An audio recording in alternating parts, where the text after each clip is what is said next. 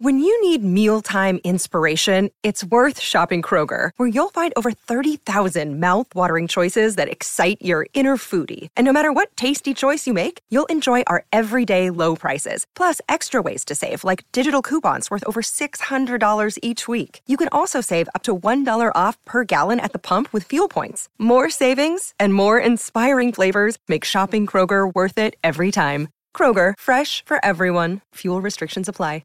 I'm Callahan, a.k.a. Agent Impulse.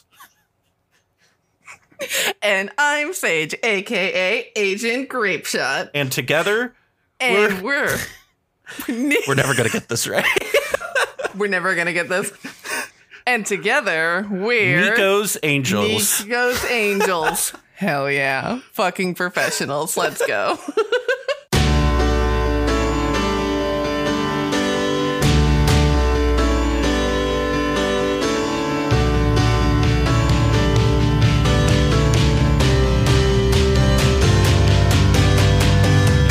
And welcome, everybody, to another episode of Niko's Angels. I am your host, Callahan, like I said at the top of the show. And again, joining us is our co-host, Sage. Sage, how are you doing today?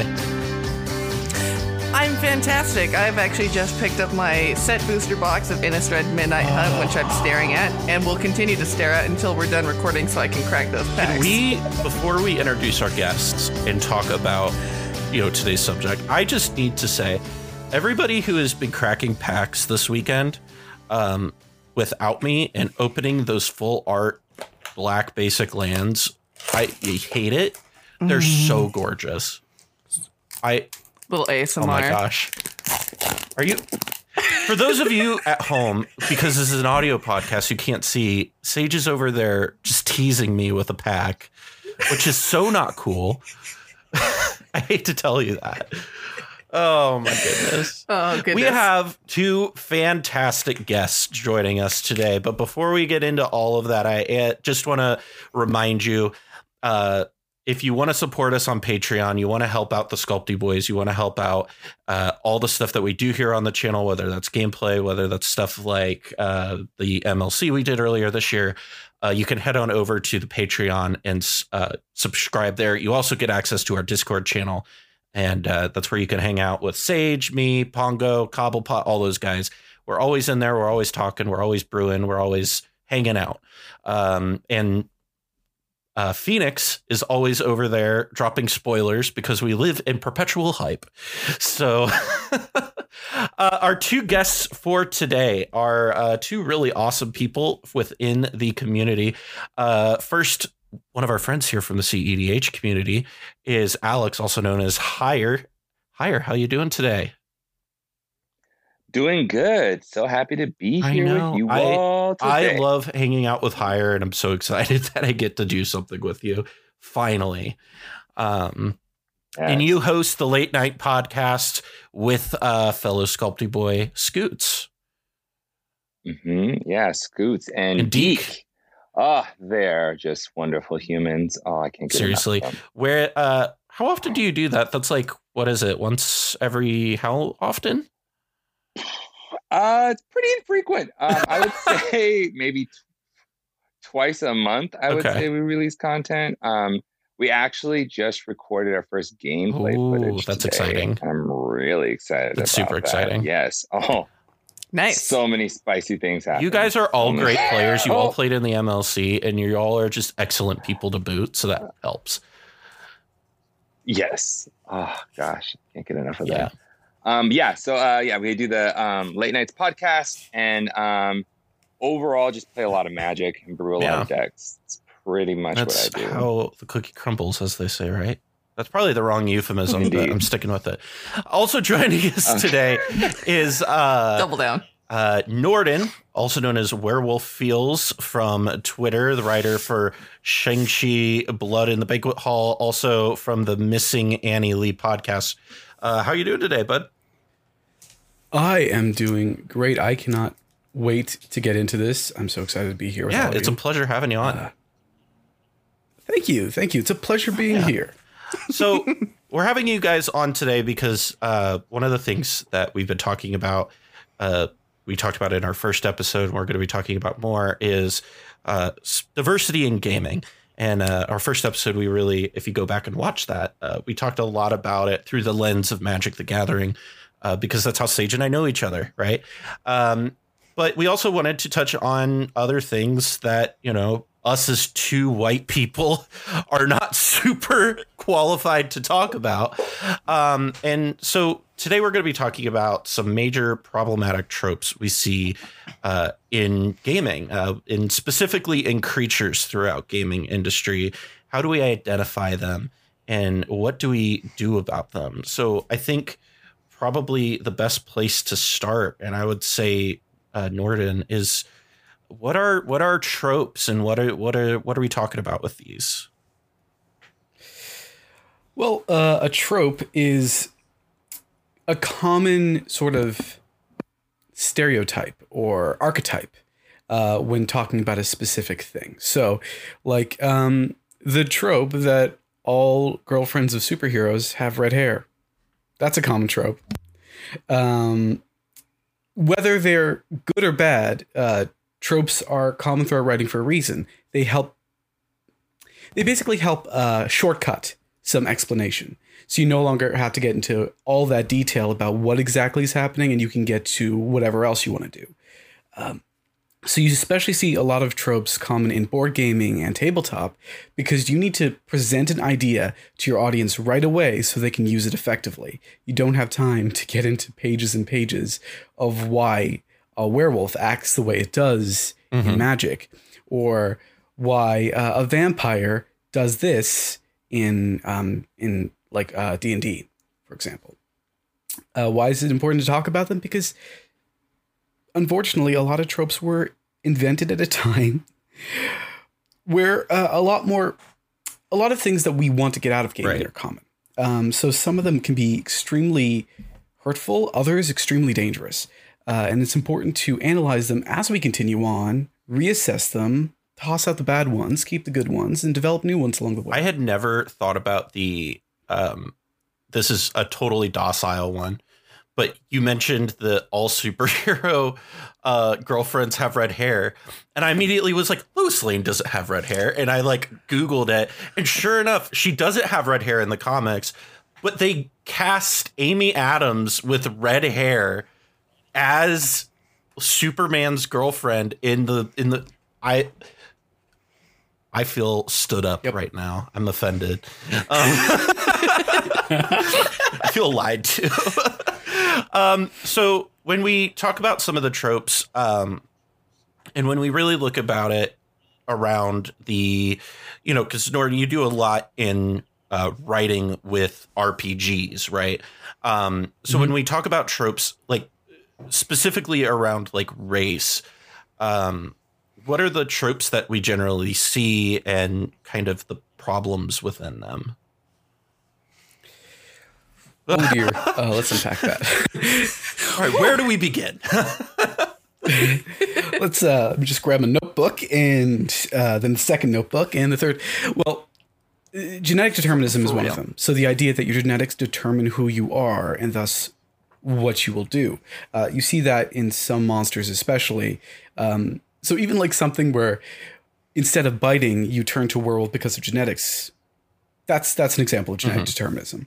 Monolithic cultures is another thing where all types of a thing act the same because they are the same. And when it comes to how these often are represented, usually an exotic culture is used as the short term, the shortcut to explaining how this culture interacts.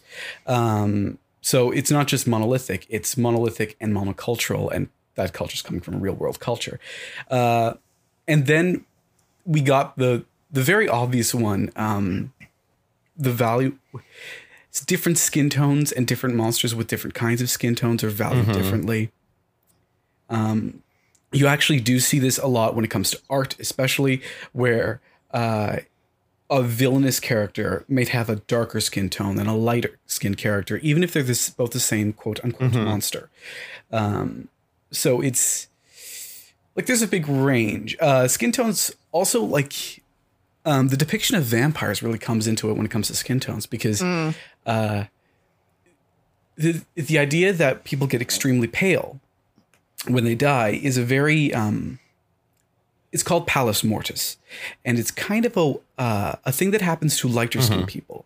Darker skinned people don't necessarily undergo it in the same way, because what happens is when you die, you fall onto one side or onto your back or onto your face. The place that you have not fallen onto pales, technically, because the blood is now pooled at where the face, or where the blood, basically gravity. Pallus mortis is gravity. Blood pools into a place, you end up with various bruises on one side, and on the other side, you end up paler. The thing is, though, if your skin color is not too determined by blood, i.e. if your red is not your undertone, pink is not your undertone, then what you end up looking is a bit cooler, not necessarily whiter.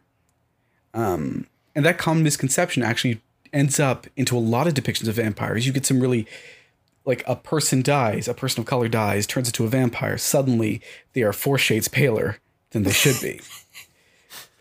And it's weird. It's sometimes, like, there is a slight lightening, but it's not to the degree it's often depicted as, because when you're a person of color, it's melanin that is providing a lot of that front tone to make your skin darker. So blood draining from the face isn't going to change that so dramatically. I think definitely part of that too is, I think, for particularly for a visual medium of movies, of people who are creating movies, of not exactly trusting that their audience will understand that the person is now turned into a vampire unless they're 4 shades lighter, and that sort of continues to feed into this perception, like misconception and perception that, like, this is a common thing that happens. And well, and there's also the element too with people in movies when they're doing, like, whatever effects or makeup it is, it's like, oh, well, people don't care. Right. Like, as long as it looks cool or something like that, like, they don't care, and they might not see the effects of that, if that makes sense, if that's fair.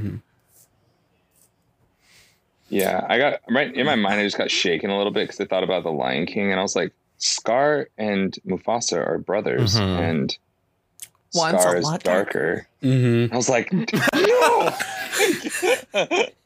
It's so common, right? It's inescapable. Yeah. Yes. Yeah. And well, if you look at D&D too, the thing is, like, the high elves are the elves who are, like, they are described as having a lily white or alabaster complexion. And elves also having this very, like, monolithic culture of being, like, these high artisans who are in touch with nature and magic and, the sort of very ephemeral beings. And then you have the drow, who are evil, and they're enslaved by this evil spider goddess, and they have dark skin, and then they have the whole trope of, like, dark skin, white hair. And it's like, it's just so much to unpack. So when you look at things like that, because that's stuff that's been coded into D&D from, like, book 1, right? Where does a lot of that come from, right? Like, that comes from somewhere. Did I just ask a big question? Tolkien. I was gonna say, like, that's a lot. Like, I feel like you have to unpack so many. How much time you got?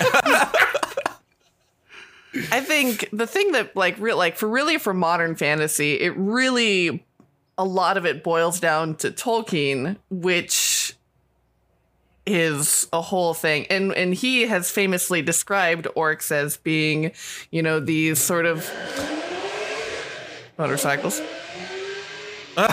Has famously described orcs as motorcycles. Got it. Orcs You got it motorcycles. here. Orcs are motorcycles and hobbits have milk. You heard it here first. Oh dear. Oh my god. There is only one Tolkien. person. That reference was for specifically Sage, and, like, maybe 3 people I sent that video to, for what it's worth, by the way. It's a very good TikTok. Tolkien very famously describes orcs as being, like, these piggish monsters who are brutes, who are, like, illiterate and savage, very specifically of using that word and all of, that brings up. And so a lot of modern fantasy comes from this sort of lineage, and where Tolkien gets us is this huge snowball of like Eurocentric imperialism and like colonialism of, you know, valuing certain traits, which, you know, we can tie in eugenics and racism and classism. Like, it's, oh man. There's a whole video just on eugenics and magic alone that Spicy 8 Rack did. Talking about Yawgmoth, right? It's just, I just watched that the other day, actually. Excellent video. But so when we talk about this, when we look at D&D, I suppose, so like, I forget the names of the guys who made D&D. I know the names of them, but what are their names? I know Gary Gygax. That's right. Is the big one.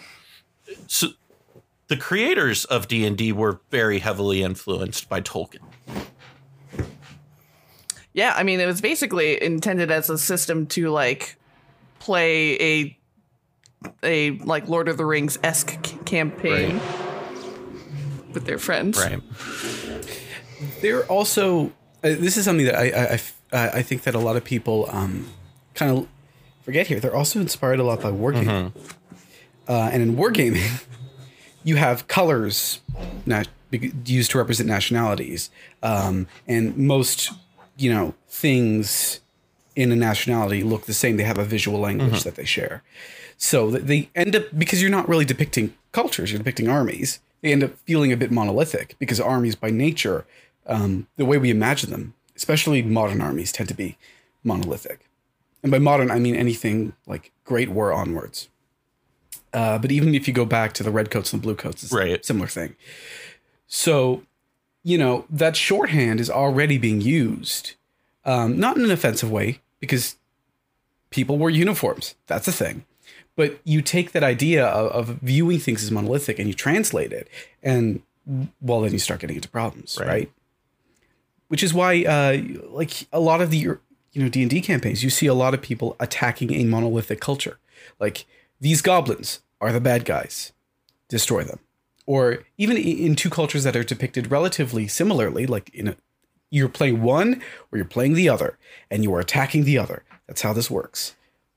There's a sense of always being at war, which fuels the idea of treating things as monolithic, because war tends to fuel monolithic observance. So what are, I guess, examples of games that saw this and then maybe broke the mold on it? My very probably naive first thought is in Mass Effect 2, is it? Where it's the whole thing with the robot race. If I recall, I have not played Mass Effect in almost a decade, so bear with me if I cannot remember the names correctly. The Geth. Thank you. Called the Geth. Oh yeah, I need to replay Mass Effect. But it, like, what are good examples of games that saw these sort of tropes? Like, we know that even Star Trek falls into them, and in recent years and has tried to push back against those things, right? But what are things that are good examples of better ways to handle that? Or do they just not exist? It's funny that you say like better way to handle tropes, because, you know, Noordin made a really good example of this. Like, tropes are a really easy way for a large population to have an understanding of a unique concept without having to think too hard. So when I think of tropes, yes, in gameplay, you are going to see them to make stories, because all stories are made up of, like, I forgot how many tropes there are. There is 32, 36 tropes that exist for storytelling that capture all stories. But I think of playing like MMOs, and your starter screen, when you go to select a character, the majority of the players that you can choose from are white, right? And even though you can design them and make them whatever you want to look, when you're running through the game, a majority of the players are still white, even though you had the opportunity to change them to blue or red or purple or whatever. And that's just because of what you're presenting with. And this it divides into a little bit more of psychology, and this is called the law of recency. What you see most recent is usually what you remember the most. And so you start with this almost incepted idea that, oh, the white character was first. I should probably make my character be that way, even though you may not actually feel that way. You might want to have a red character with awesome sage white hair. Like, you know what I mean? That could be a thing, but it's just, that's what in my mind, when I think of. So when I see games that have starter classes where they're all different, I think that is a great way to break that kind of trope. Trying to think of games that have done that recently. The most recent game I've played is Pokemon, so I don't think I'm probably a great person to. I don't play a ton of video games anymore. I don't either. I can't think of the last game, honestly, because I know when I play something like probably one of my favorite games like Dragon Age, right? Like they drop you in as a white character. Yep, and Dragon Age is a fantastic game, right? Like. A lot of people, funny you should bring up BioWare again, because a lot of people point out Mass Effect when they talk about, because, BioWare once in a while does these many people played as this many people played as this. And the vast majority play as John Shepard, the male character. They don't change the name from John, and they use the default appearance, and they choose Soldier. And those are all the defaults. Those are literally the default. If you run the game, it'll ask you first if you want to play John Shepard, that's highlighted, or Jane Shepard. To click through, you just click John. The default appearance, the first appearance they chose, it's the pre-made appearance as opposed to the one you make yourself. He's a white dude. I believe he's based upon a model called Mark Vanderloo. I'm going to say that's correct. Sounds not incorrect to me. Yeah, exactly. Once you click that, it'll ask you for your class, or maybe that's before, I don't really know. But the class that always is highlighted first, Soldier, and there you go. Because, it's that kind of recency. It develops into defaultism. And defaultism is the main danger of tropes. Because when you have defaultism turned on, so to speak, you get two options. You get the default, or you get the 1x1. So you get like in a good race, you get the one evil one, or in a bad race, you get the one good one, etc. And once you get into those mindsets, it's really hard to break out of them. Let me ask this then. So it's mildly off topic. I don't think this is off topic. We'll see. Tell me if this is too off topic. So you have Mass Effect, where. And I'm interested to hear your opinions on this, where the game is marketed as all the previews, all the stuff on the cover art is John Shepard. That's the character you think of when you think of the Mass Effect trilogy. And so there's a lot of people who default to that, not only because it's the first thing that's on there, but it's also the way they market the game, right? Then you have, for lack of a different game like Skyrim, because it continues to get released 10 years later, where it's first person. Yes, you can create your image, you can do all those things, but at the end of the day, how much does that play into that? Like, how much does it's a third person game and how we market it versus this is a first person game and how we market it play into some of those things? Like, marketing certainly has to play a role in that.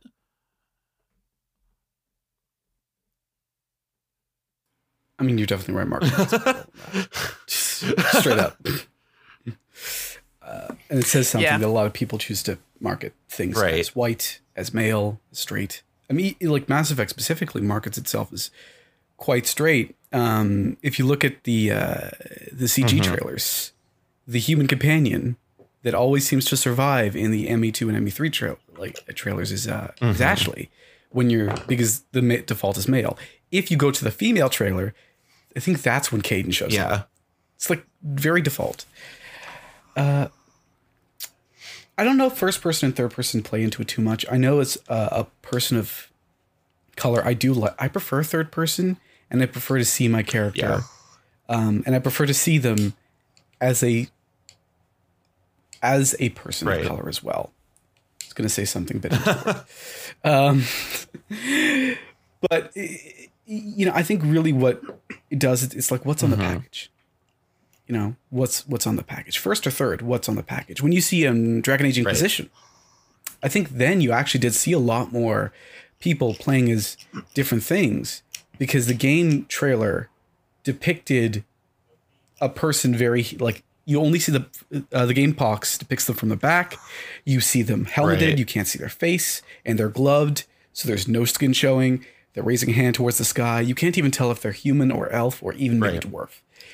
Not the Qunari. They can't even wear helmets, but there are exceptions, I suppose. Once you start opening up the room, suddenly people want to play the horde race a bit more. But like that alone does wonders. It allows people to play more with options, and that's always a good thing, because that's what develops interesting story, especially because as someone who's written things, I don't write options because I don't want you to use them. Really? No kidding. I like legitimately, if I'm writing something, please use it. Please. It's there. It's there. All I'm saying is it's there. Defaultism is the enemy of that, because defaultism says there is one way to play this, and that seems like an option. I shall not choose that option. I shall choose the default. Even when there's no default present, people will make one in their minds. So if you want to market something, you really have to market outside of that box. Otherwise, you end up with people playing one version of a thing, and then all these beautiful options you made, all of this wonderful dialogue you've created, all of these wonderful creatures and species that you made for people to play as, they won't choose them. And then you've wasted so much money. Man. So much money, so much creative time and effort. All right.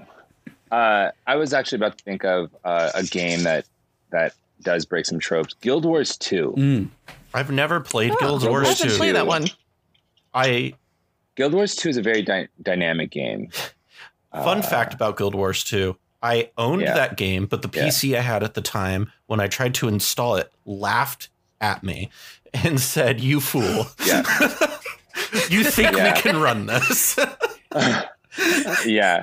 Like the some of the interesting things about Guild Wars 2. So thinking about like the character selection screen, like there's a lot of different races specifically in it, and each race is so unique and is full of a lot of culture, and that culture plays into how you play the game, and the game has a living story, and you can choose like what you do in the game, and like there's no predetermined classes in the game, there's no tank, healer, and like that, and damage dealer. Like anyone can be a damage dealer, anyone can be a healer, anyone. And I really like that about that game. It's not perfect. Like it's gonna have some tropes in it, right? There's no trope-less game I can think of. But that idea of being able to capture some of the not having a defaultism crutch to lean on, I think is really good. And how open the game is, I think is really, really good. But one thing that popped in my head while you were all talking was I would love to see a character in a game actually have like a non-heteronormative background. That would be really cool. I would love to see that. Like that would be so. It feels like so extremely novel, and that's unfortunate, right? But I have yet to see that, and I would love to see that. That'd be great. I think something that you brought up of like basically that like Guild of Wars 2 isn't perfect because there are going to be tropes, and I think that brings about like a really important point that it's okay to have tropes, but you should be, if you're writing if you're running a D&D campaign, if you're writing a story, you have to be very conscientious about what you're including and how you're presenting it, because just having like orcs with this like genetic determinism, or like just having them with this like monolithic culture, or just having them like described in this one way, like taken separately, you can pick that apart and examine it and you can be like, well, that's not great. But it's especially because in a lot of mediums, when they're presented as all three of these things, is really where you have these, like really like, problematic behaviors and perpetuation of these like stereotypes and tropes and everything. And I think, if like being conscientious about what you're choosing to include and how you're portraying it, I think is a big major lesson. Can I ask a question? That's okay. Yeah. Oh, never mind. He said no. He said, don't do it. Callahan just walked right away. No questions. He said, no. In fact, I don't even want to do a podcast anymore. Excuse me. Bye. And this time, hey, I'm going to show you guys something. Silas, show you folks something. Say hi. Can you say hi? Can you wave? No. He's gonna watch Buster the Bus. That's what's keeping him entertained while I talk. So here's the question. And this is gonna seem like a bad question. Why is this conversation necessary? I mean, that's not a bad question at all. That is a great question. It's weird. I know the part about it that is, so when you're white, right? Like you don't see these things, and that you have to learn to see them because it's, and you have to learn to see them. And here's the other aspect of it too, right? So I grew up in like suburban Ohio. I went to a private Christian school. I thought a very conservative area, right? And it wasn't until I went to college, I started interacting with not just, I think I had one person of color that I knew in my school. And I think that was it. And then the more I got surrounded by it, the more I was like, I think about it even outside of the lens of race. I think about it from the lens of like LGBT things, right? There were things that I didn't even know about myself until I started being around other people. And I was like, oh, words to identify this thing, right? And it's interesting because there is a large portion of our population who don't experience anything other than what is put in front of them, right?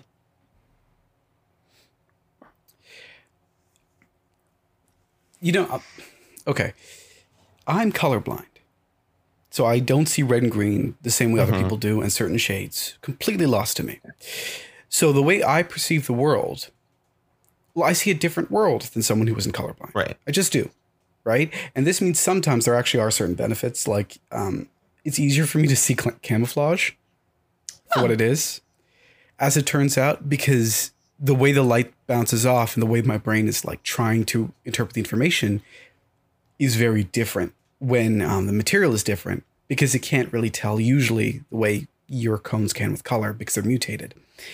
Anyway, that was a science thing that doesn't need to be explained. But my point is, I don't know what it's like to see the world as someone who isn't colorblind. I don't. I really, really don't. And someone who isn't colorblind has no idea what it's like to see the world as I do. And that's just like, it's a way to kind of explain that any two people have very different perspectives. So if you're making a room for me and you intend for me to walk in, and I see the world and everything is in red and green against maybe a brown backdrop, I'm probably going to cry because it seems like for some reason you've decided to hate me that day. Roughly, that's what we're talking about. The more times we unpack this as a group together, as a community, and I just mean like in general, humanity as a community, the more we'll start to uncover the many ways we accidentally paint things red, green, and brown, expecting people can tell them different when some people just can't. And the more times we'll start to understand that different perspectives cause people to experience different things, and that means more people are welcomed in general. The other aspect is that, yes, tropes are necessary for some stories, but a lot of people use the exact same tropes. And unless you unpack that, we're not going to change that, and we're going to get the same stories over and over and over again. There's a reason why everyone picks John Shepherd and has him marry Liara. And that's a great story. There's so much more to that game. I was Jane Shepherd, thank you. Nice. She still married Liara, but... Yeah, of course.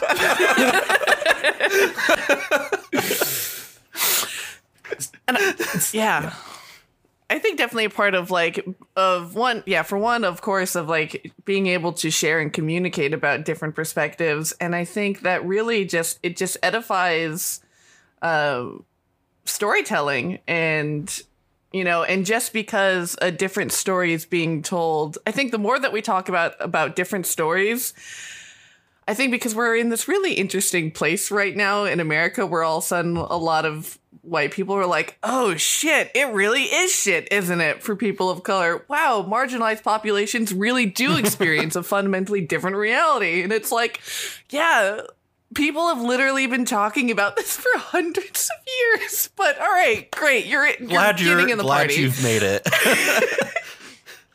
And I'm not exempt from that, obviously, and so I think, the more that we talk about and share different stories and different perspectives and different realities, and set aside these like very common tropes, is the more that we realize that those stories don't hurt us, they don't affect us, and in fact we can learn from those stories, and we can find ways to relate to them and to share in that experience.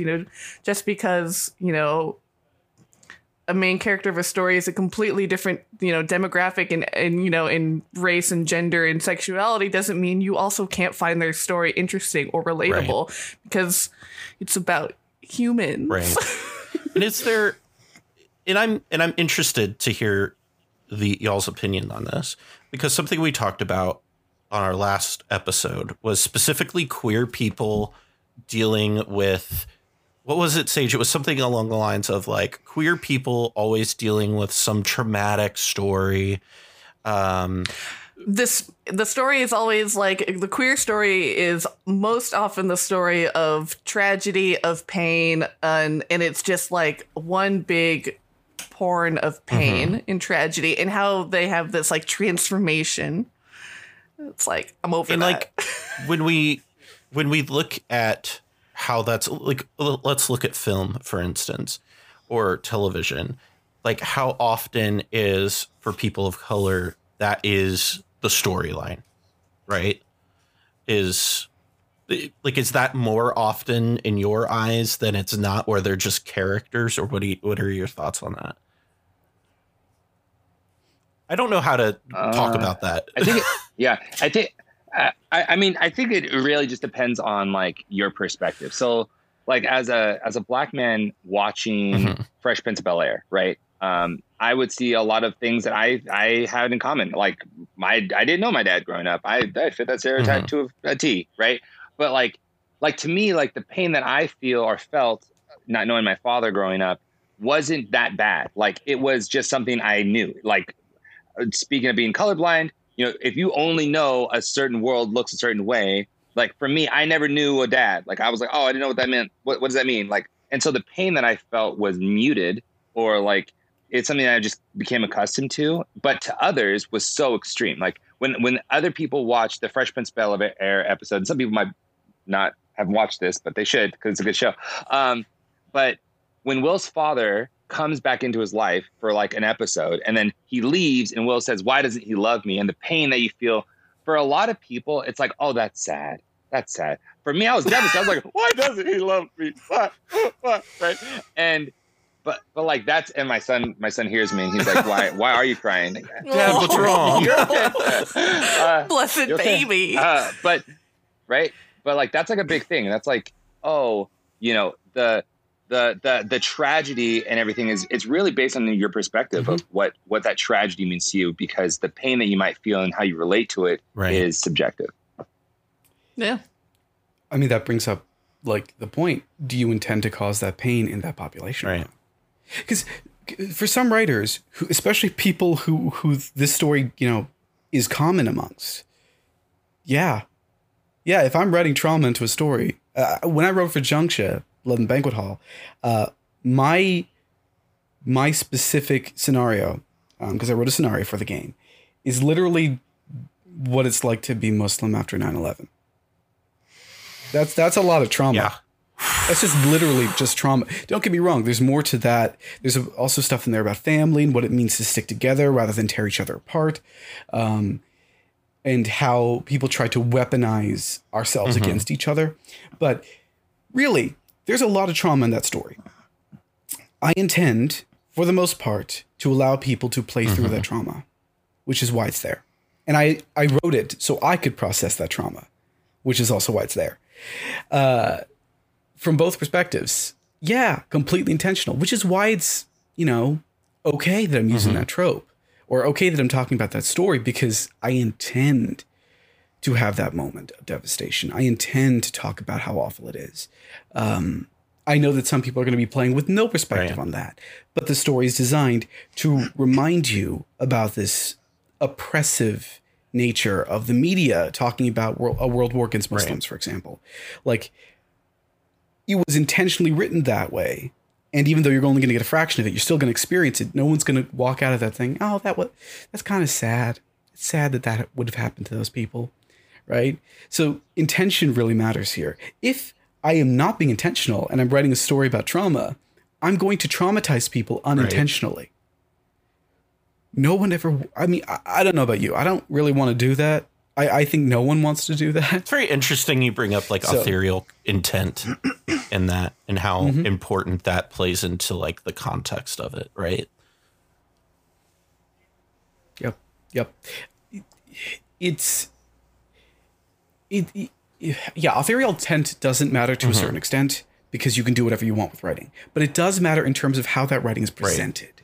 So, well, it comes through in your writing, right? Yeah, exactly. If I'm intending to traumatize, then I'm writing down stuff that will affect the trauma of multiple people, not just myself. If I'm not, then I'm accidentally traumatizing a very sub-specific population without knowing. And everyone else is fine, and I intend them to be fine, which means I'm causing harm. And that's just trauma, but like, honestly, a lot of this stuff is tied to trauma, right? It's intent matters in terms of what your writing does, not how it's used. So, man, we could do the whole episode on this. Jeez. That was kind of the point. But when we also look at other tropes, so let me shift away from race just a little bit. We look at other tropes, and we look at tropes like ableistic tropes in gaming and in culture. What do a lot of those look like? And I'll probably throw this one over to Higher. What do a lot of those tend to look like? So people who do not have functional aspects of their person, either physically or mentally, usually have to get those fixed in order to become the hero. To be worthy of love. Yeah. And so, right. So like, so I'm an avid reader, and there's every book that I've read so far, I've yet to see an example of where this didn't happen. Someone is elderly and becomes young and then saves the world, or they're missing a leg and their leg regrows and they save the world. Right. And these ideas that you are broken and you have to be fixed first before you can do anything else. And for me, like, that is such a hard pill to swallow, because you can't be inspirational saying you can change the world as you are, but first you got to fix the problems that are wrong with you, because there's something wrong with you. I think for me, like, that's like a huge crutch that I think a lot of writers lean on to try and make sure that, you know, their story can take the, you know, the path they want it to take. Versus there's a show, me and my wife, it's from 2004 called Monk. Right. And Monk is fantastic especially if you're looking at from the perspective of, he has all these, you know, small issues with the world, right? But together, it's a giant mountain of stuff that he has to process through in order to function, right? But that is his superpower. That's why he can do what he does.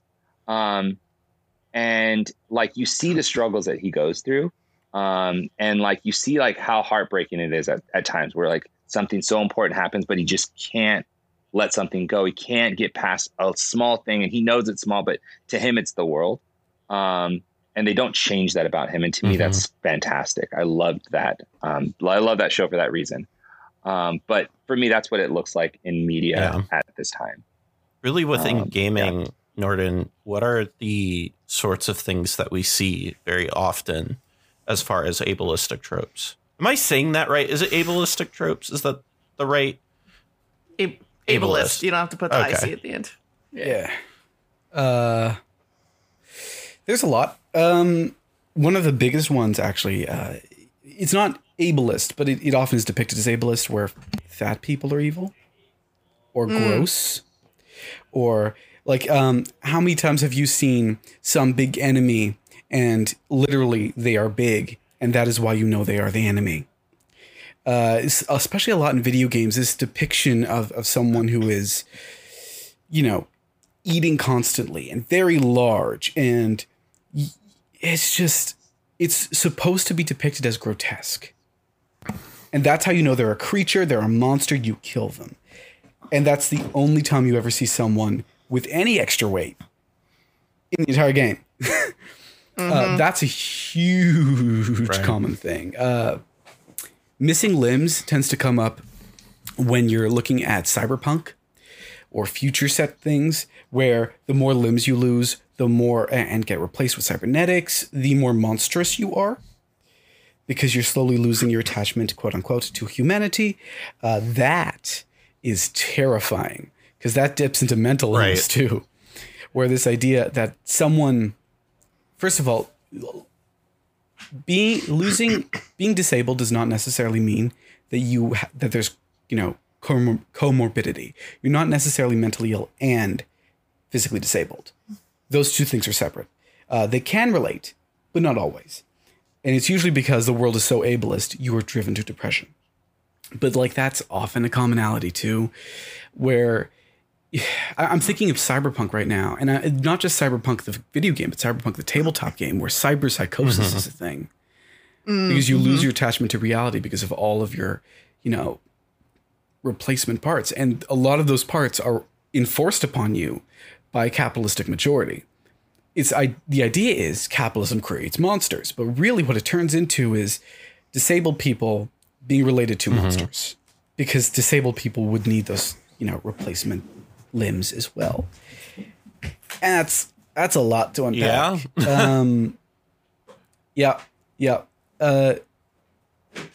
It's basically, whenever you look into it, humanity is determined by someone. And humanity is, you have two eyes, you have a nostril with two nose, a nose with two nostrils, woof, 2 arms, 2 legs, there's 10 little phalanges on your fingers, there's 10 little toes on your feet, 2 ears, etc. So if you want to create a monster, what do when you define humanity? So specifically, you make the monster, and you take all the... Well, immediately the first thing that jumps to my mind, there's 2, is, what's his name? The guy from Treasure Planet with the boot, with the peg leg. Who am I thinking of? Not Treasure Planet, but I guess Treasure Planet also works. But in Treasure Island, where the villain has I feel so dumb for forgetting this name, because it's a very huge, like, literary character. Were you talking about Captain Hook? No. In Treasure Island, the guy who was Jim's mentor, who had the peg leg, and ends up being the villain of the. Yeah, ends up being the villain. I feel really dumb for not remembering this. Anyway, that character, and then like Voldemort, right, from Harry Potter, where how do we make this character look really sinister, right? You take away the nose. That wasn't necessarily in the original text, if I remember correctly. It's been a while since I don't think it is, but like specifically in the movies, they use that imagery to evoke something. Yeah. But like, I do think that his like in the books, that his end state doesn't have the quite dehumanistic features, but his beginning states, a lot of them do, right? He lived on the back of the head of the teacher, and you know what I mean? Like he was there. I think there's a lot of that for sure. They definitely humanize him, and then he becomes humanistic. And the more it's crazy because the more human he becomes, the stronger he becomes, which is really interesting. It's Voldemort's there we go. Guys, I remember the name of the character now. It's Long John Silver. I'm really dumb. Oh, yeah. I feel he has a very successful chain restaurant now. I feel so dumb right now. It's okay. I mean, look, memory is a faulty thing. It's never perfect. Anyhow. It's one of those really interesting things where, again, it's like a shortcut for this person is not right. Right? It visually implants that in your brain. Of course, there's like a mountain of issues there, namely that there's tons of people who have a missing limb or two or several who are very much people and not remotely close to a monster, right? And when all of your media uses disabled people as shorthand for villains, you're going to start reviewing disabled people as shifty or not right. As opposed to, hey, just a person who uses a wheelchair, or just a person who uses a cane, or just a person who, uses a dog to get around, or even like less visible ones, right? Mental illness is scary because we've taught so many times that it's terrifying. Right. You never know what they're going to do, when really mentally ill people are more in danger of getting violently attacked than less. And so it's interesting. I'm going to posit the same question I posited on the same one, or on the last portion of this, is how are ways, like what are good examples of characters or games or films or whatever that push back on these sorts of tropes within media?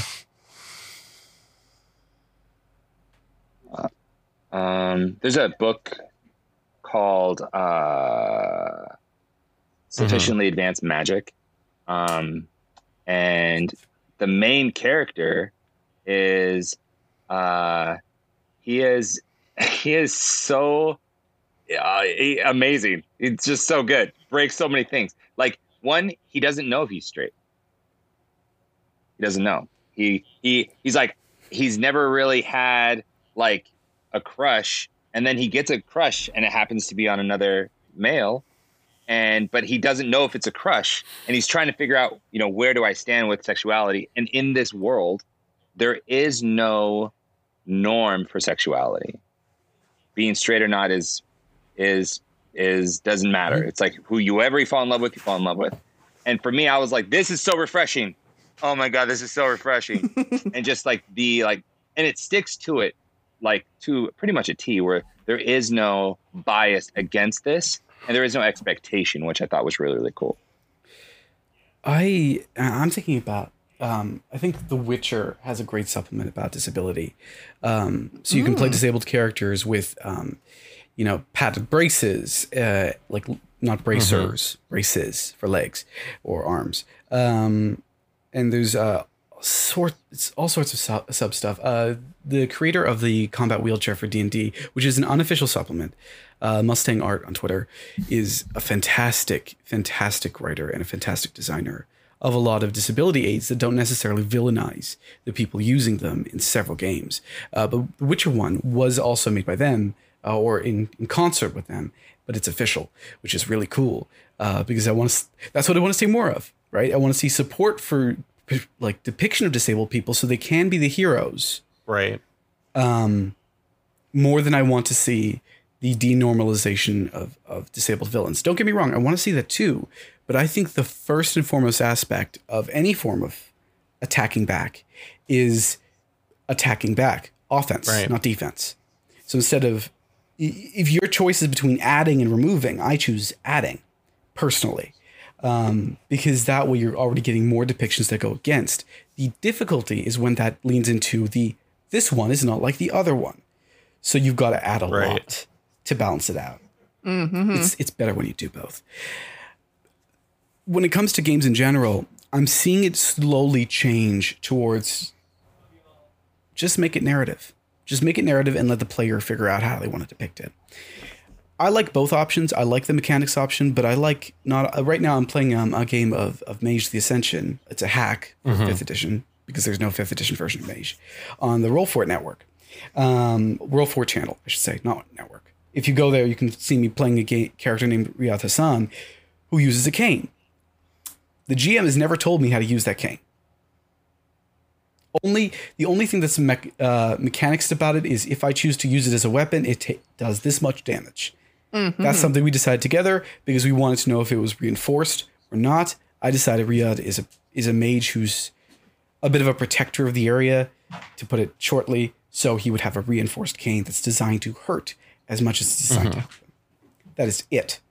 Everything else, how that cane plays into it, how it doesn't, is determined by me. There's no negative effects. There's no positive effects, other than the fact that I carry, I guess, a weapon, but so does everyone else in the game. Mm-hmm. I like that because I get to decide how much I need to rely upon it and how much I want to talk about it at any given moment. Whereas mechanics-wise, you're forced to interact with it, no matter what. That said, mechanics-wise, it's great because it encourages people to think outside the box. Disabled people have been representing themselves in games for literal generations, but non-disabled people don't think about it because that's not their perspective. Putting it at mechanics, like you're doing in Witcher, like you're seeing homemade sort of homebrew for D&D, doing that has the brilliant effect of making people think outside the box and making people consider playing those characters. I think in a card or board game, though, it's different. All you need to do is depict them. That's it. Mm-hmm. And that's something I wish I saw more of in strategy games and card games and board games. Yeah. The last sort of trope here on the list is the gender and sexuality one, right? When I think about this, the first thing that comes to mind is, I don't know if you're familiar with him or not, with the comedian James Adomian's stand-up bit where he's talking about gay villains, and it's specifically the Sheriff of Nottingham and how he's this very over-the-top gay character, right? In media, and that's kind of like what you think of when you think of like the gay villain, right? Sage, I know we talked about this a little bit on our last episode, but when we talk about it, what are those tropes and where do we see them in, generally? Oh man, I think it's just the queer coding of characters in general, and then particularly in villains, which I mean, which is kind of funny. The first thing I think of is in Powerpuff Girls. Is it him who's like this devilish character who is very obviously like meant to be like very, very flamboyant and very queer, and I just like the sort of the recursion of that in stories is just, especially in childhood like cartoons, is just so incredibly prevalent. And when we talk about it, maybe in the context of, let's say, like Magic the Gathering, right? What are some of those examples? I know Hire, as our resident Magic expert, right? What are some of the examples possibly in Magic the Gathering of, this is a Magic the Gathering channel. I have to tie it back somehow, right? What are maybe some of the examples in Magic? Sure. Oh man, there's not very many. You know, if you look at Magic cards and you look at like what we think of when we think of certain like types. So when you look at it's a color wheel, right? We have black, blue, green, red, white. Typically black is all demons and vampires, right? It's all demons and vampires. There are vampires. I'm not saying there's not, right? But there's a lot more. There's horrors. There's all the dark, scary stuff, right? And white. Oh man, white has all the happy, light, fairy stuff, which is great. And community, there's and angels, yeah, and angels, right? And righteousness. It also tons of positive depicted humans. Yeah. Yes, all the humans are positive. And what makes it like really, I don't know, tough for me. So when I think of like, I think I've already used this word already, so I'm going to use it, but I'm using it again. So when I think of like the heteronormative state of Magic, it's hard for me to like find more things that talks more about around anything LGBTQ. Honestly, like I don't see very much of that in Magic, and especially when you have cards like Crusade that exists in white, like and stuff like that. It's there wasn't the intention to have this kind of conversation about Magic design and Magic card names and what they mean for not only in the game but outside of the game. But I do see like there was a lot of stance on like what prejudice literally like invoke prejudice, right?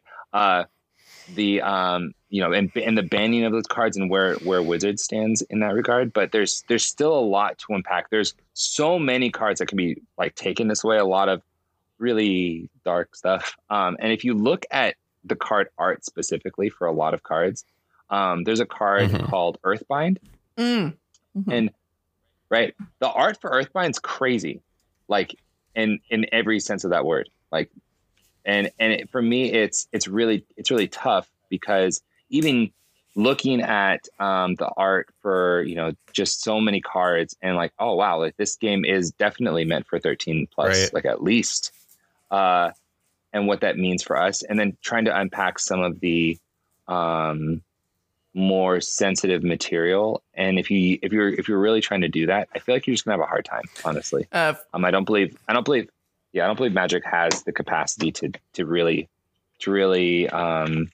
undo a lot of the positions it's put out. But I do believe that they can do a lot to change it in the future. For those of you who don't know, Earthbind, the art for that card, it features this like pixie-like woman who she's basically just wearing some pasties, and you see her in profile, like her body from the side, and she is like being bound by like what looks like vines and stuff at her legs and her wrists and at her throat, and she's like naked, covered in mud, and yeah, being bound to the earth. Yeah. I guess that depicts how many times you're going to fight a naked pixie in Magic. Doesn't seem like it's a common. Yeah.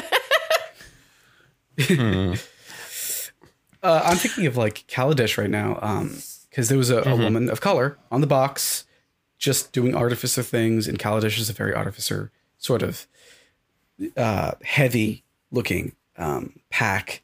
Kaladesh in general, it's very brown, which I appreciated. But like they advertised specifically a brown woman. She's not depicted in any harmful way. She's just making magic like people in Kaladesh do. And I do see a little bit of positive improvement in that area. It's not enough because it takes a lot of active reinforcement to get rid of passive harm. Well, and and again, like Spicy 8 Rack has done videos on this where you talk about like the old Magic lore. And if you look at old Magic lore, old MTG lore is fucked up. Like the heroes of Magic were not good people, which is like to some extent an interesting way of like handling it to some extent where you aren't having clear cut heroes, but like Urza's a piece of shit, right? Like we can all agree Urza's just a terrible person. It's interesting too, because we talked about specifically with around like queer characters last week where, last month, you have characters like Kianos and Tiro, right? Who just exist. But there's not a ton of them, like what was it we talked about where it was, they specifically took out the Chandra Chandra Nissa romance Nissa. Out of the novelization of War of the Spark. And it's interesting because there's still a lot to go in that regard. But as far as like gaming in general, outside of that, like obviously there's a lot of progress to make in that regard. But where is it at, do you feel like, in RPGs, Noordin? Perhaps that's a loaded question, but real quick before we change, I do want to talk a little bit about Teferi specifically. Oh yeah.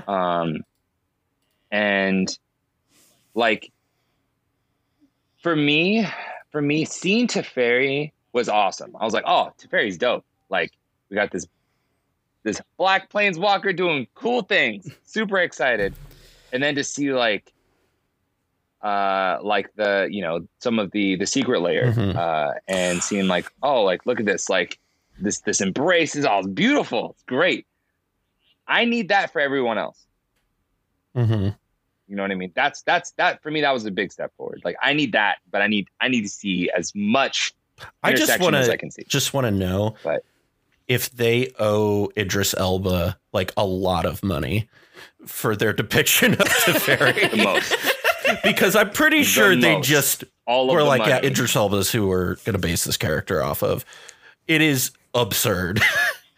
Well, and it's interesting too. It's like getting into Teferi out of the Weatherlight crew is the most principled. Jorah's okay.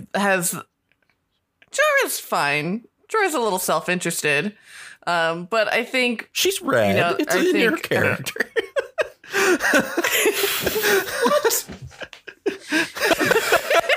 What does that mean?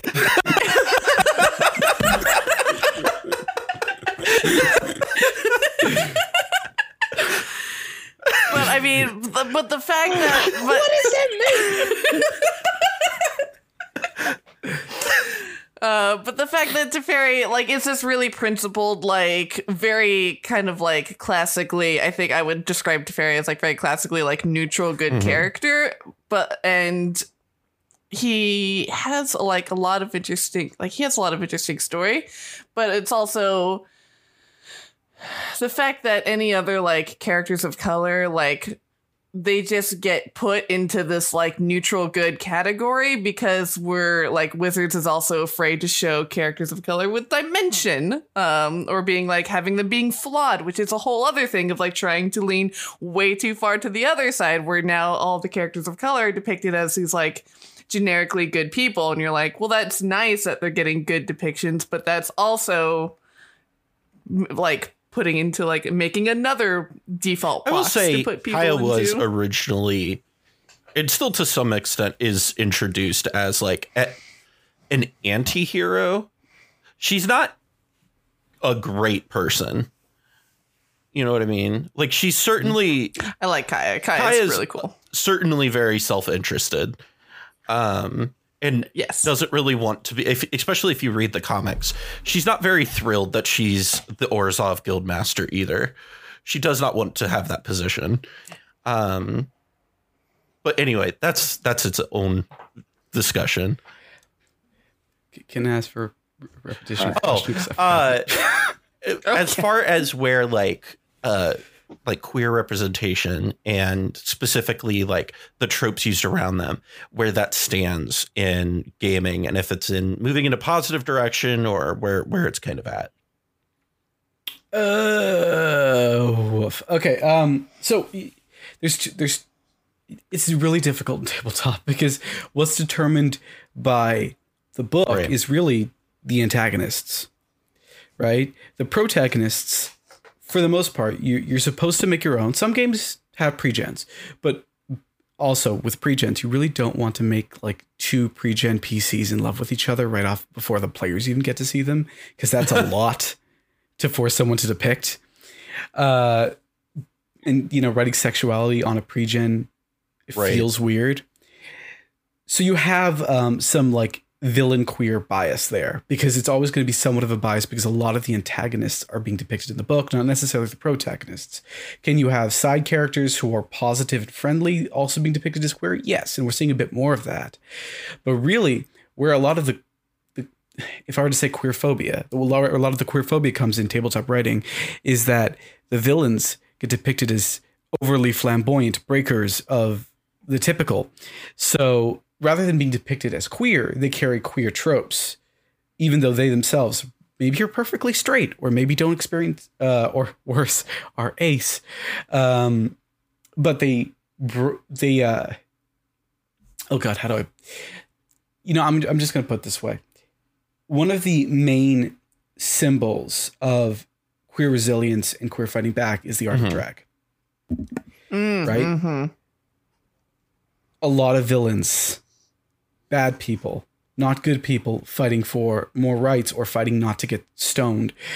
Bad people are depicted as basically drag versions of themselves, or even drag versions of the main characters.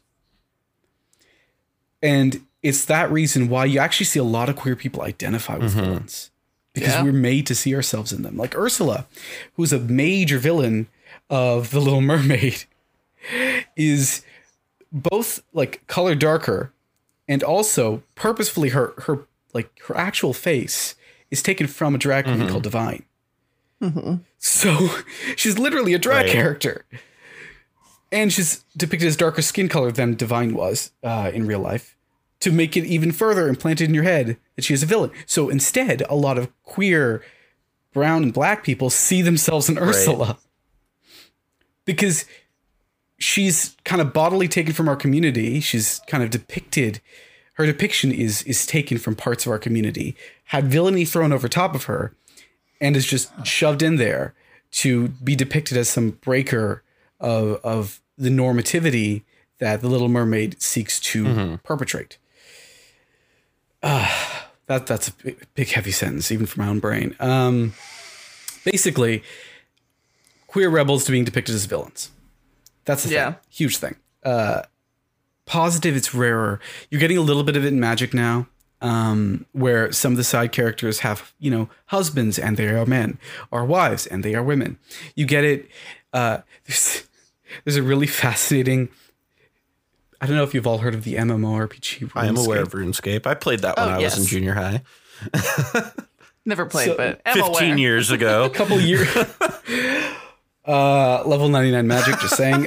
So a couple of years ago, there was, you go to the elf homeland of Tartadad. I'm going to say that's right. And you meet this character who, it's not done in the best way. It's a bit clunky, but basically she's trans. It's explicitly mentioned in the text, and you find her. It's awful. You find her journal. I think that's how you learn it, because she doesn't tell you, but you learn through the journal that she's trans, because elves are shapeshifters. She was born one way. She decided elves in the land are shapeshifters. No, when they left it, they no longer are shapeshifters. But she decides to shapeshift into someone that really represented her, and therefore underwent a transition, a physical transition. It's a loaded thing, especially when she's probably the only trans character I can think of in RuneScape. But we're starting to see people try, right? And I'm not the person who's going to say this is good or this is bad, especially because I am a cisgendered man, and therefore I never had to struggle with that. But people are trying, and that's good. It's better than not trying. Because I will say that. It's better than not trying, and it's better than if, like, they made this one character, had you discover that she's trans, and then turned her to a villain. Instead, she's just a random, friendly, helping NPC. She's not even, in the grand scheme of things, a lot of people won't talk to her, which I think is not the best thing. But there's a lot less harm is being done because at least people are trying. Yeah.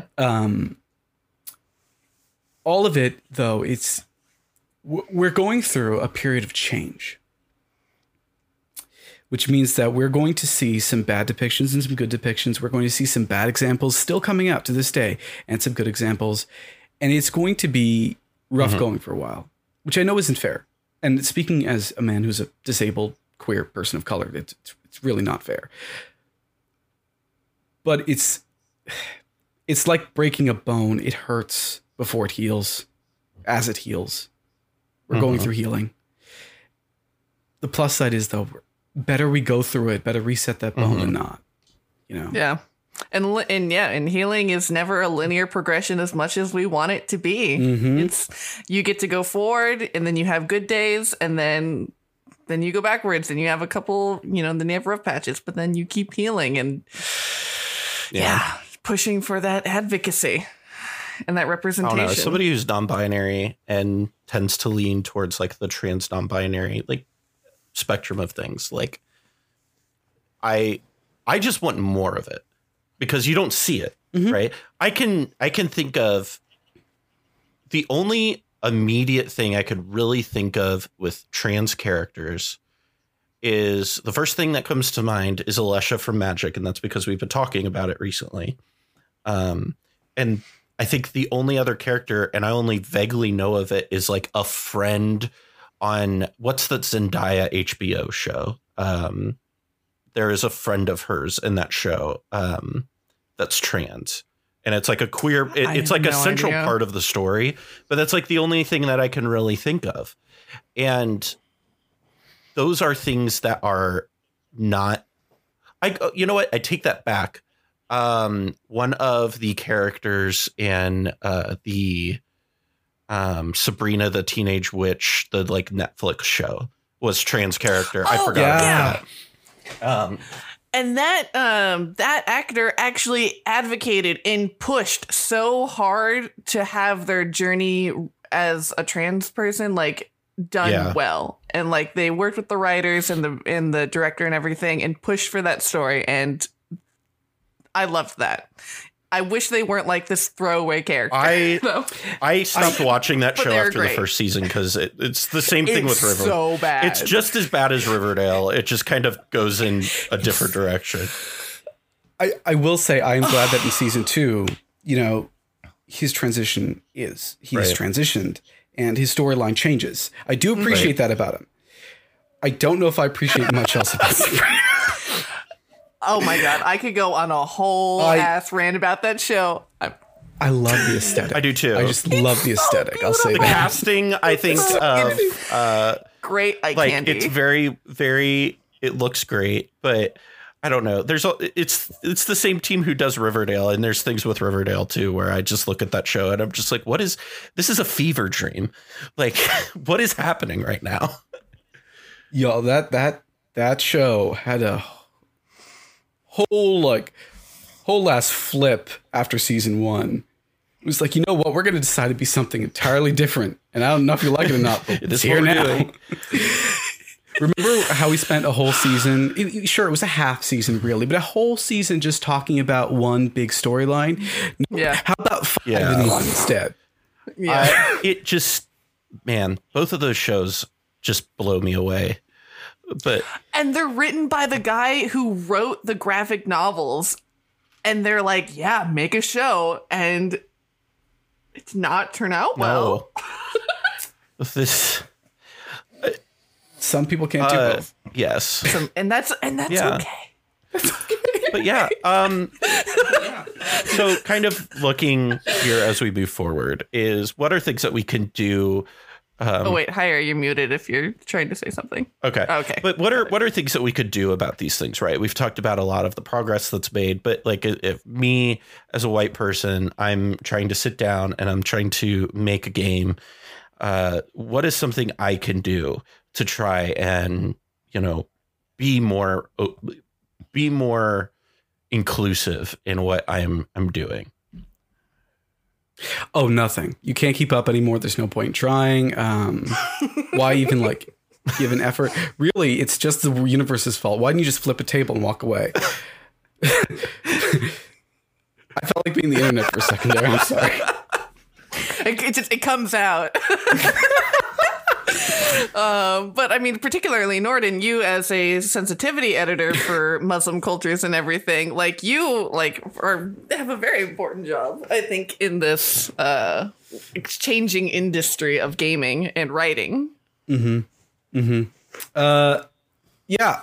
Okay. So sensitivity editor, for those who are unaware, especially because I feel like if you're not really aware of how a tabletop RPG gets made, you may not. I go in, I read a script, and this is all sensitivity feeling to the most part. I read a whole book, usually after it's completed. Sometimes not, but I'll get to that later. Usually after it's completed, then I say, this needs fixing, this needs fixing, this needs fixing. Sometimes, if I can, I offer suggestions. Other times, I'm just doing minor edits, like, don't use this word. Or this sentence, just get rid of it. It's like an editor, but I'm focusing hyper focusing on specific cultural representations and often ableism. So it's punch up for making sure you're not being racist, basically. Somewhat, yeah. The thing is, though, you don't have to use any of it. Oh, cool. Every contract I've ever had says you don't have to use any of it. To be fair, I think the biggest contract I ever did was for Cobalt Press's Southlands, where I think I read 2-3 chapters and did some art consulting as well. And according to the person editing, every single edit went through. That person, by the way, Victoria Rogers, hosts the Broadswords, very, very cool person. But that is like a rarity. Unfortunately. The truth is, some people want to see us as kind of like a check mark, like we're the Twitter verified check mark. They want to just fill out a form, get us to look everything over, click the box that says yes, walk away. And it's an imperfect system that the system exists allowing them to think that, right? Mm-hmm. The other options, though, get someone from the ground up, get a person who's like a project lead with you, who knows the issues and cultures of which you want to speak of, or has a very diverse mindset from you. Someone, not your opposite necessarily, because I don't think people have opposites, but someone who is very different from you, who has a very different lived experience. Because that way you're already fighting from 2 different perspectives instead of 1. Hire writers of those cultures or of those backgrounds, hire disabled writers and queer writers and women writers and editors. Involve us in every step of the process. You're more likely to get a project that doesn't need to be fixed at the end. I mean, that's the big thing about sensitivity editing. I'm here to clean up a mess. Wouldn't we rather there not be a mess? And like, don't get me wrong. Yeah, there's going to be a mess. There always is. Someone's going to have to come clean it up. But even though it's less work for me, having someone pay me for 1 hour because that's all they really need rather than 7, it's pretty damn good. Especially because I have to do a lot of work at 7 hours. And 1 hour, if it turns out by the way, that's a decision I get to make, not you. Hire me for like a max amount of hours. And if I say less, because I often will, we do less. But if it turns out that I only need to work an hour on your project and I tell you that's a good thing. And I want to see more of that happen where I feel like, yeah, maybe there's some issues here and there. I can help clean that up. But I'm not making massive edits and I'm not telling you rearrange this paragraph because God, you put the racism first. And I'm not having to sit there on a table with a keyboard in my hand thinking, how do I fix this in 25 words or less? How do I fix these entire 2 paragraphs in 25 words or less? So yes, get a sensitivity editor. Get a sensitivity editor. You're always going to need one. But if you're starting out on a project, there are things you can do to make it even better from the get-go. So someone like me is not giving you a pained smile while they recite your flaws. Because I know you don't want that.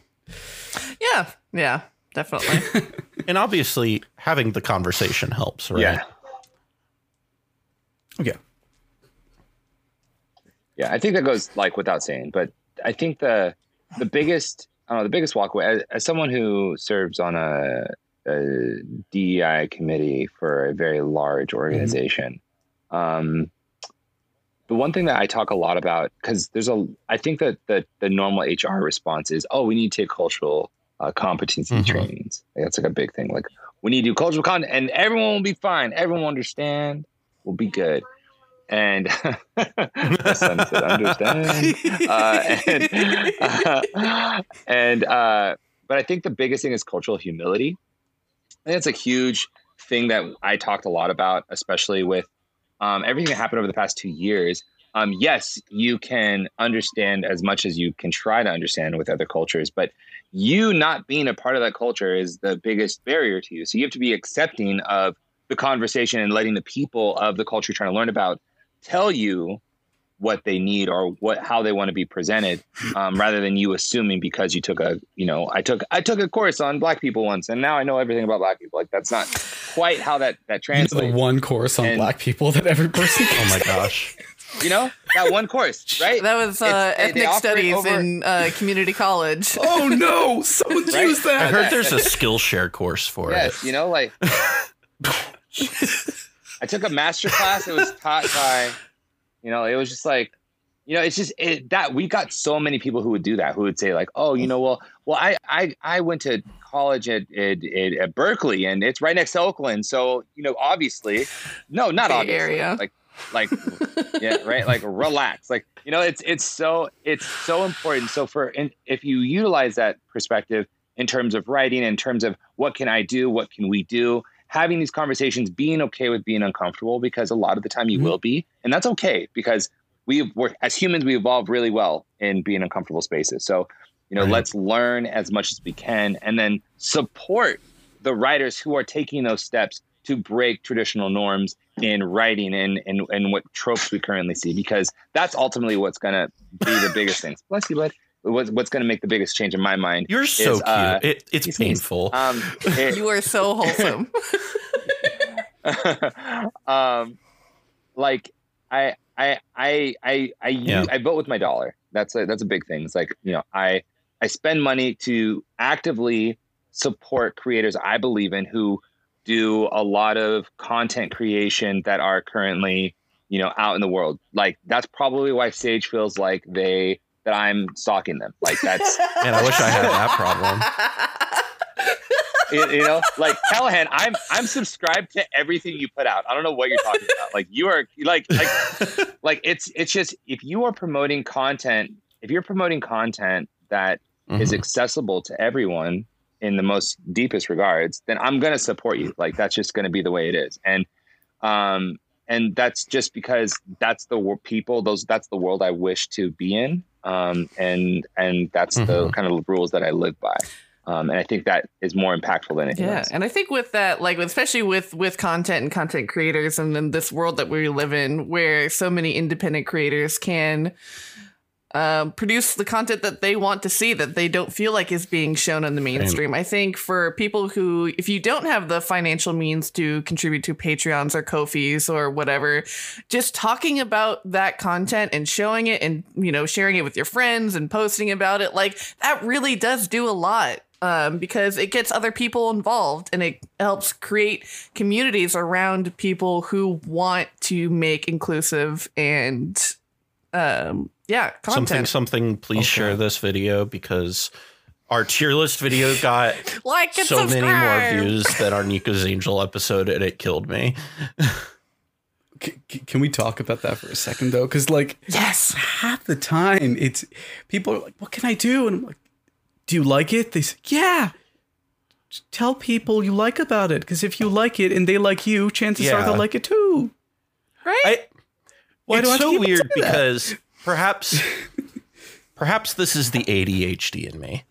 But anytime I'm interested in something, I'm like, oh my God, have you heard this thing? Have you seen this video? Have you watched this? And I'm just like, Sage can tell you this as a good friend of mine. Like anytime I see something even mildly interesting or funny, I'm immediately like, oh my God, you have to watch this.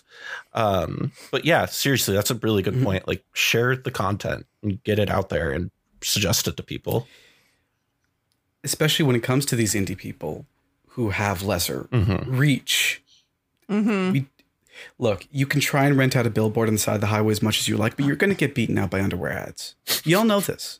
So you've got to find other methods. And those other methods are usually the people who already like your work, talking about it.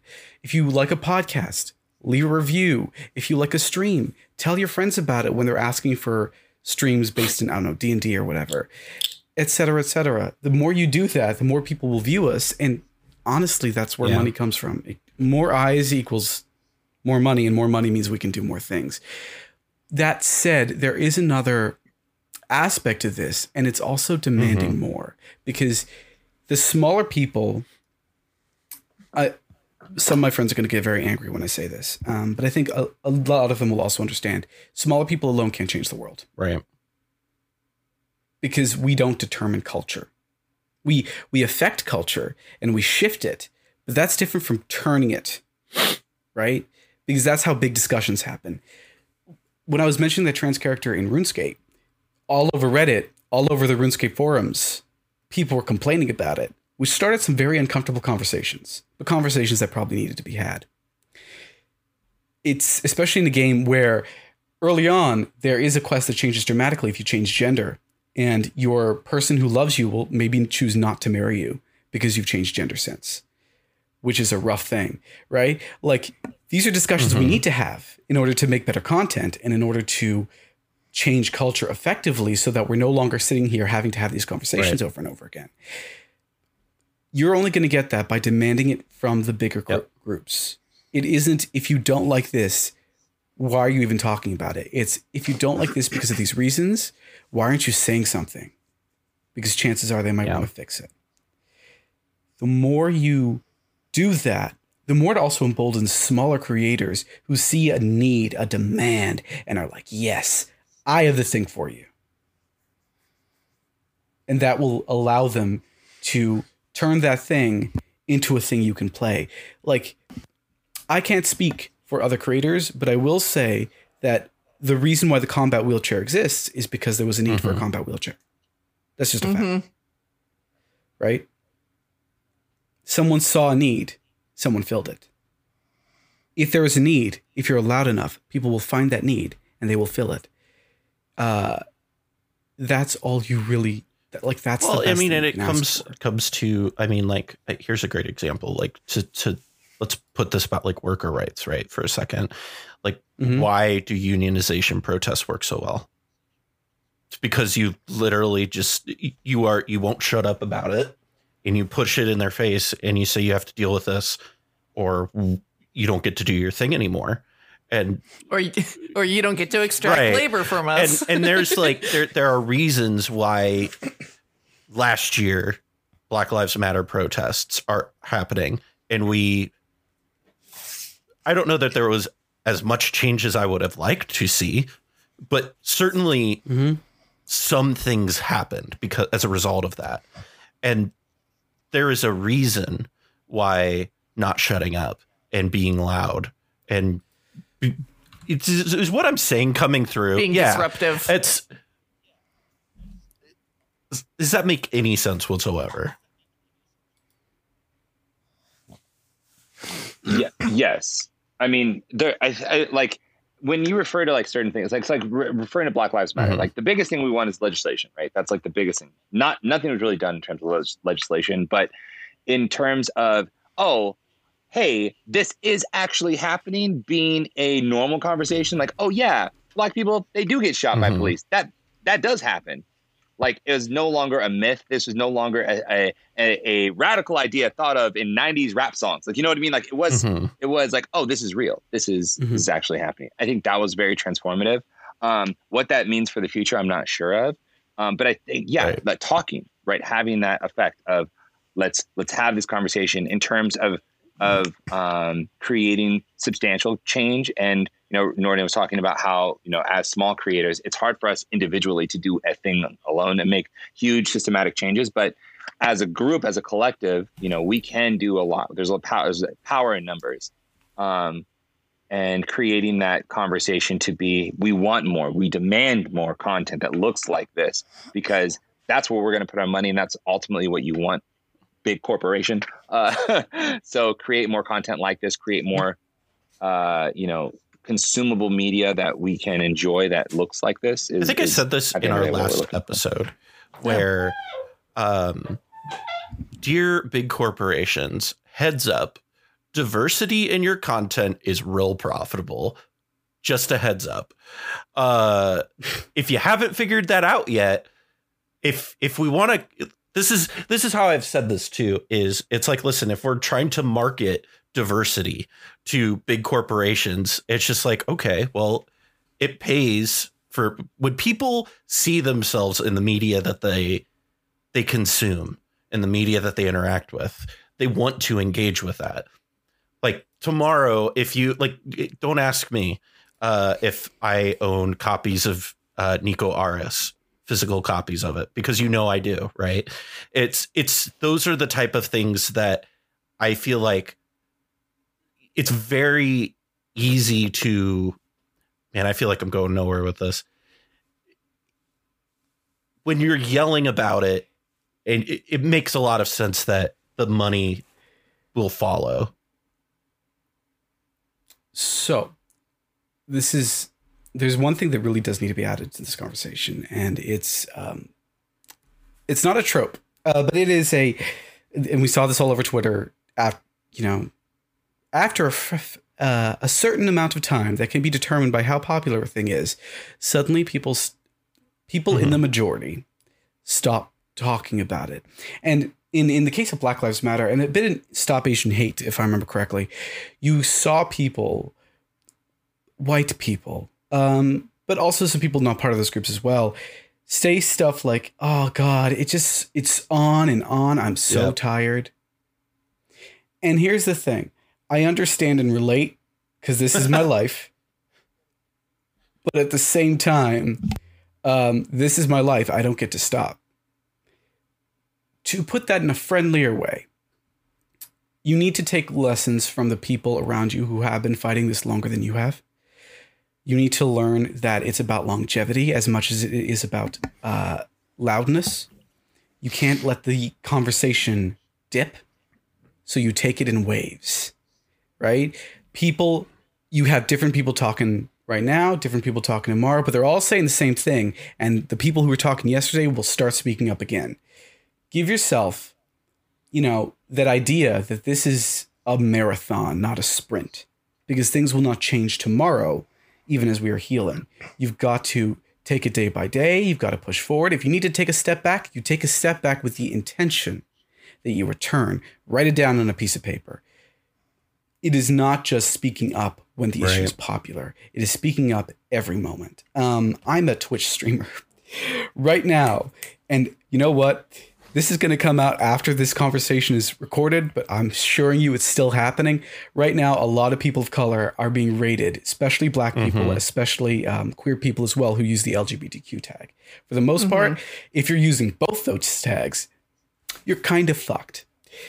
Sorry, I didn't know if I was allowed to say that. You're kind of you're good. Yeah, you're kind of fucked.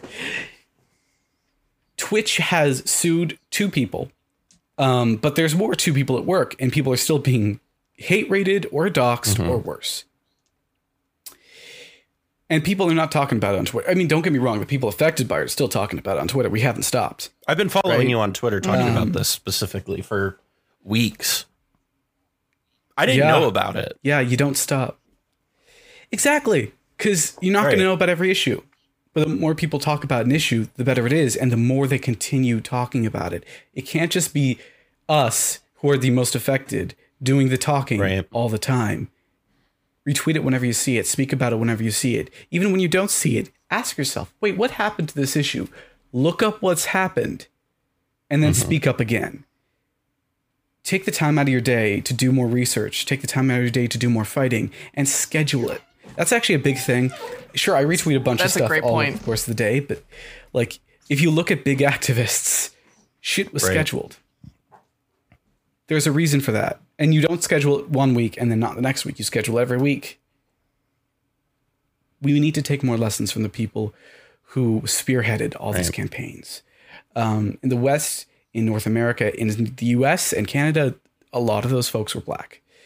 We need to take lessons from them and learn from them so we don't have to relearn the same lessons that they already learned. Right. Because otherwise we're going to have this issue of issues perpetually only being talked about for about a week or 2 weeks before it no longer matters to the majority. And that means nothing has to change. You have companies saying, instead of doing anything, we'll knuckle down, be quiet, come back when it's over. You don't want that. Oh, capitalism. Yeah. I feel like I've talked a lot there. It was really good. No, you are super really good. And honestly, point. it's been a pleasure having both of you guys, and like really good conversation, and I really appreciate both of your perspectives on this. As we head out, like I said, Hire, you do the Late Nights podcast, and where can people find you online and support you and what you are doing out there? Yeah. Thanks again for having me. You folks are awesome. I felt like I got enlightened, and I love feeling that way after conversations. Yeah, you can find me Late Nights podcast on YouTube, Hire MTG on Twitter. And that's really where you're probably going to find me anyways. I'm really best magic takes out there. But yeah, unless you don't agree with me, and then they're best the worst magic takes ever. Fine. And then they're the absolute worst. And unless you don't like Void Winnower, and then they're the worst, I swear. Yeah, and honestly, like in regards to like, this kind of stuff, I am just so happy to like support this kind of content. Really, really glad to see conversations like these happening. Hopefully this will sprout more ideas and more content like this, because I think it's desperately absolutely needed. Always a pleasure, Hire. You were one of my favorite CEDH folk out there. And Noordin, like you said, you're on Twitter at Werewolf Feels, but where are you? You're on Twitch. What are other places that people can find you, support you, and help out what you're doing? Well, okay, three social medias that I'm technically on. I've got Twitter and Twitch, Werewolf Feels. I've got Instagram, but really, if you're doing that, you're doing it to follow pictures of my dog. Just being frank, and they're going to be very important sporadic. Content. It's very important content. Once a month, get a picture of Henry, and that's it. I love that your dog's name is Henry. That's beautiful. I did not choose the name. He was almost King Henry until I was like, no, that reminds me of the 8th, and I don't want that. Yeah. But I also write, if you follow me on Twitter, you'll see these updates. But if you actually go on my Twitter and you click the link in the website, noordinleekdeer.card.co, card with 2 R's, you'll see a link to most of the projects that I've worked on. I have to update the list consistently, and I try to. But there's a long list of stuff you can see me in, whether it's stuff like this, where we're just talking about issues, whether it's me playing a tabletop game as best as I can and having a lot of fun doing it, or it's me writing or sensitivity reading for something. That's where you can find the laundry list if you really want it. And if not, do me some homework. If you don't want to follow me, follow some other person talking about these issues today. Anyone. Just find them. Do the homework. You'll probably follow more than one. That's probably good. And listen to what they have to say. Part of life is learning every day. I'm going to encourage people to follow you on Twitter. I follow you on Twitter. It's a good follow. But yeah, that about wraps things up for us here today on Niko's Angels. I appreciate you guys having this conversation with us. It's a hard conversation to have. Especially as somebody who's very white. But it's very important. And I think these conversations are, we've talked about this a ton, but I think that the more we have these conversations, and the more that if you have a platform, and the whole reason for doing these, right, is to encourage other people who have platforms bigger than us or of similar sizes of us, use your platform. You have it for a reason, and use it for what you can. And that's always been something I've wanted to do here. So I'm glad we get to do that. And thank you guys for joining us for that. But if you want to follow the Sculpty Boys on Twitter, you could follow us on Twitter at Sculpty Boys BOIS, or you can find a direct link in our link tree in the description below. Sage, where can they follow you and all the stuff you're doing with, which, by the way, we should probably talk about the project we're working on, the joint venture between the Venture Maidens and the Mind Sculptor, shouldn't we? Yes, I talked about it a little bit in our set review, but if you want to go ahead and really kind of explain what we're doing, go for it. Yeah, so I am a professional storyteller and TTRPG writer, and so I am very excited to be doing a Theros-based campaign with Charles and Callahan here of the Mind Sculptors, also with Claby MTG, CNC Power and yes, of CNC Power Hour, and Lenny Woolley, who is a writer on Star City Lenny also Games. writes on EDA Trek. Yep. EDA Trek. There we go. He writes articles about about Magic and Commander and stuff like that. And so we are going to have our first game on October 4th. Yes, on October 4th at 6:30 p.m. PT on the Venture Maidens Twitch channel, and then the VODs will be uploaded to the Mind Sculptors. And so they're excited to be playing with some real cool cats of the MTG community to come together and play some heckin' D&D. Do you want to reveal what the name is for this? Oh, yeah. So our campaign name is Path and Prophecy, and our first arc is titled The Slithering Stars, and I'm so excited to read the opening scene to you all. I'm very excited for this. I'm excited to roleplay my character. My character is hilarious. With that, like I said, where can they find you on Twitter? What's your Twitter handle for us? Oh, yes. So I am at Staff of Sage, and I post every week with my schedule of what appearances I'm making and stuff that I'm working on. So, yeah, follow me there, and you can see all the stuff. Yeah. Awesome. You can also, if you want, I believe you're in our link tree as well. So, in your Mox field is too. So, if you want to see the text we're working on, you can check it out there. While we're at it, I also want to give an extra shout out to all of our patrons who help keep the lights on around here. If you too would like to be a patron and help support the channel and what we're doing around here, you can head on over to patreon.com/the Mind Sculptors or check out the link in the description. Thank you all for joining us today. And from all of us here at the Mind Sculptors, I'm Callahan. And I'm Sage. We'll see you next time. Thanks for joining us. I'm in line with the stars, I'm in sync with the earth. 10 toes deep, flower child from the turf. I never switch sides, like even when I die, I'm a ride for the squad, let her ties in the hearse. I've been on the vibe, kinda hard to describe. I'm in between, I'm good and it's fine, but I'm tired of the grind. Then I come alive in the night to realize I'm in the middle of the time of my life. I never sold pack for the stack, never lied on the rap. Got a bag from the way that I write it. Queen looking Tyson, do that ass survive, doing 80 to the house, then I hit it to the sky. Change haters on a tirade, talking to the crib in the face, be still, let that hate stuff fade. We all want the same, we all want a meal in the safe. I wanna live like I'm trying to reach enlightenment. Trail spill from my lips, feel big from the bib, take a sip till I pass out. I'm trying to get grit, but it don't make sense, cause you can lose life on this fast route.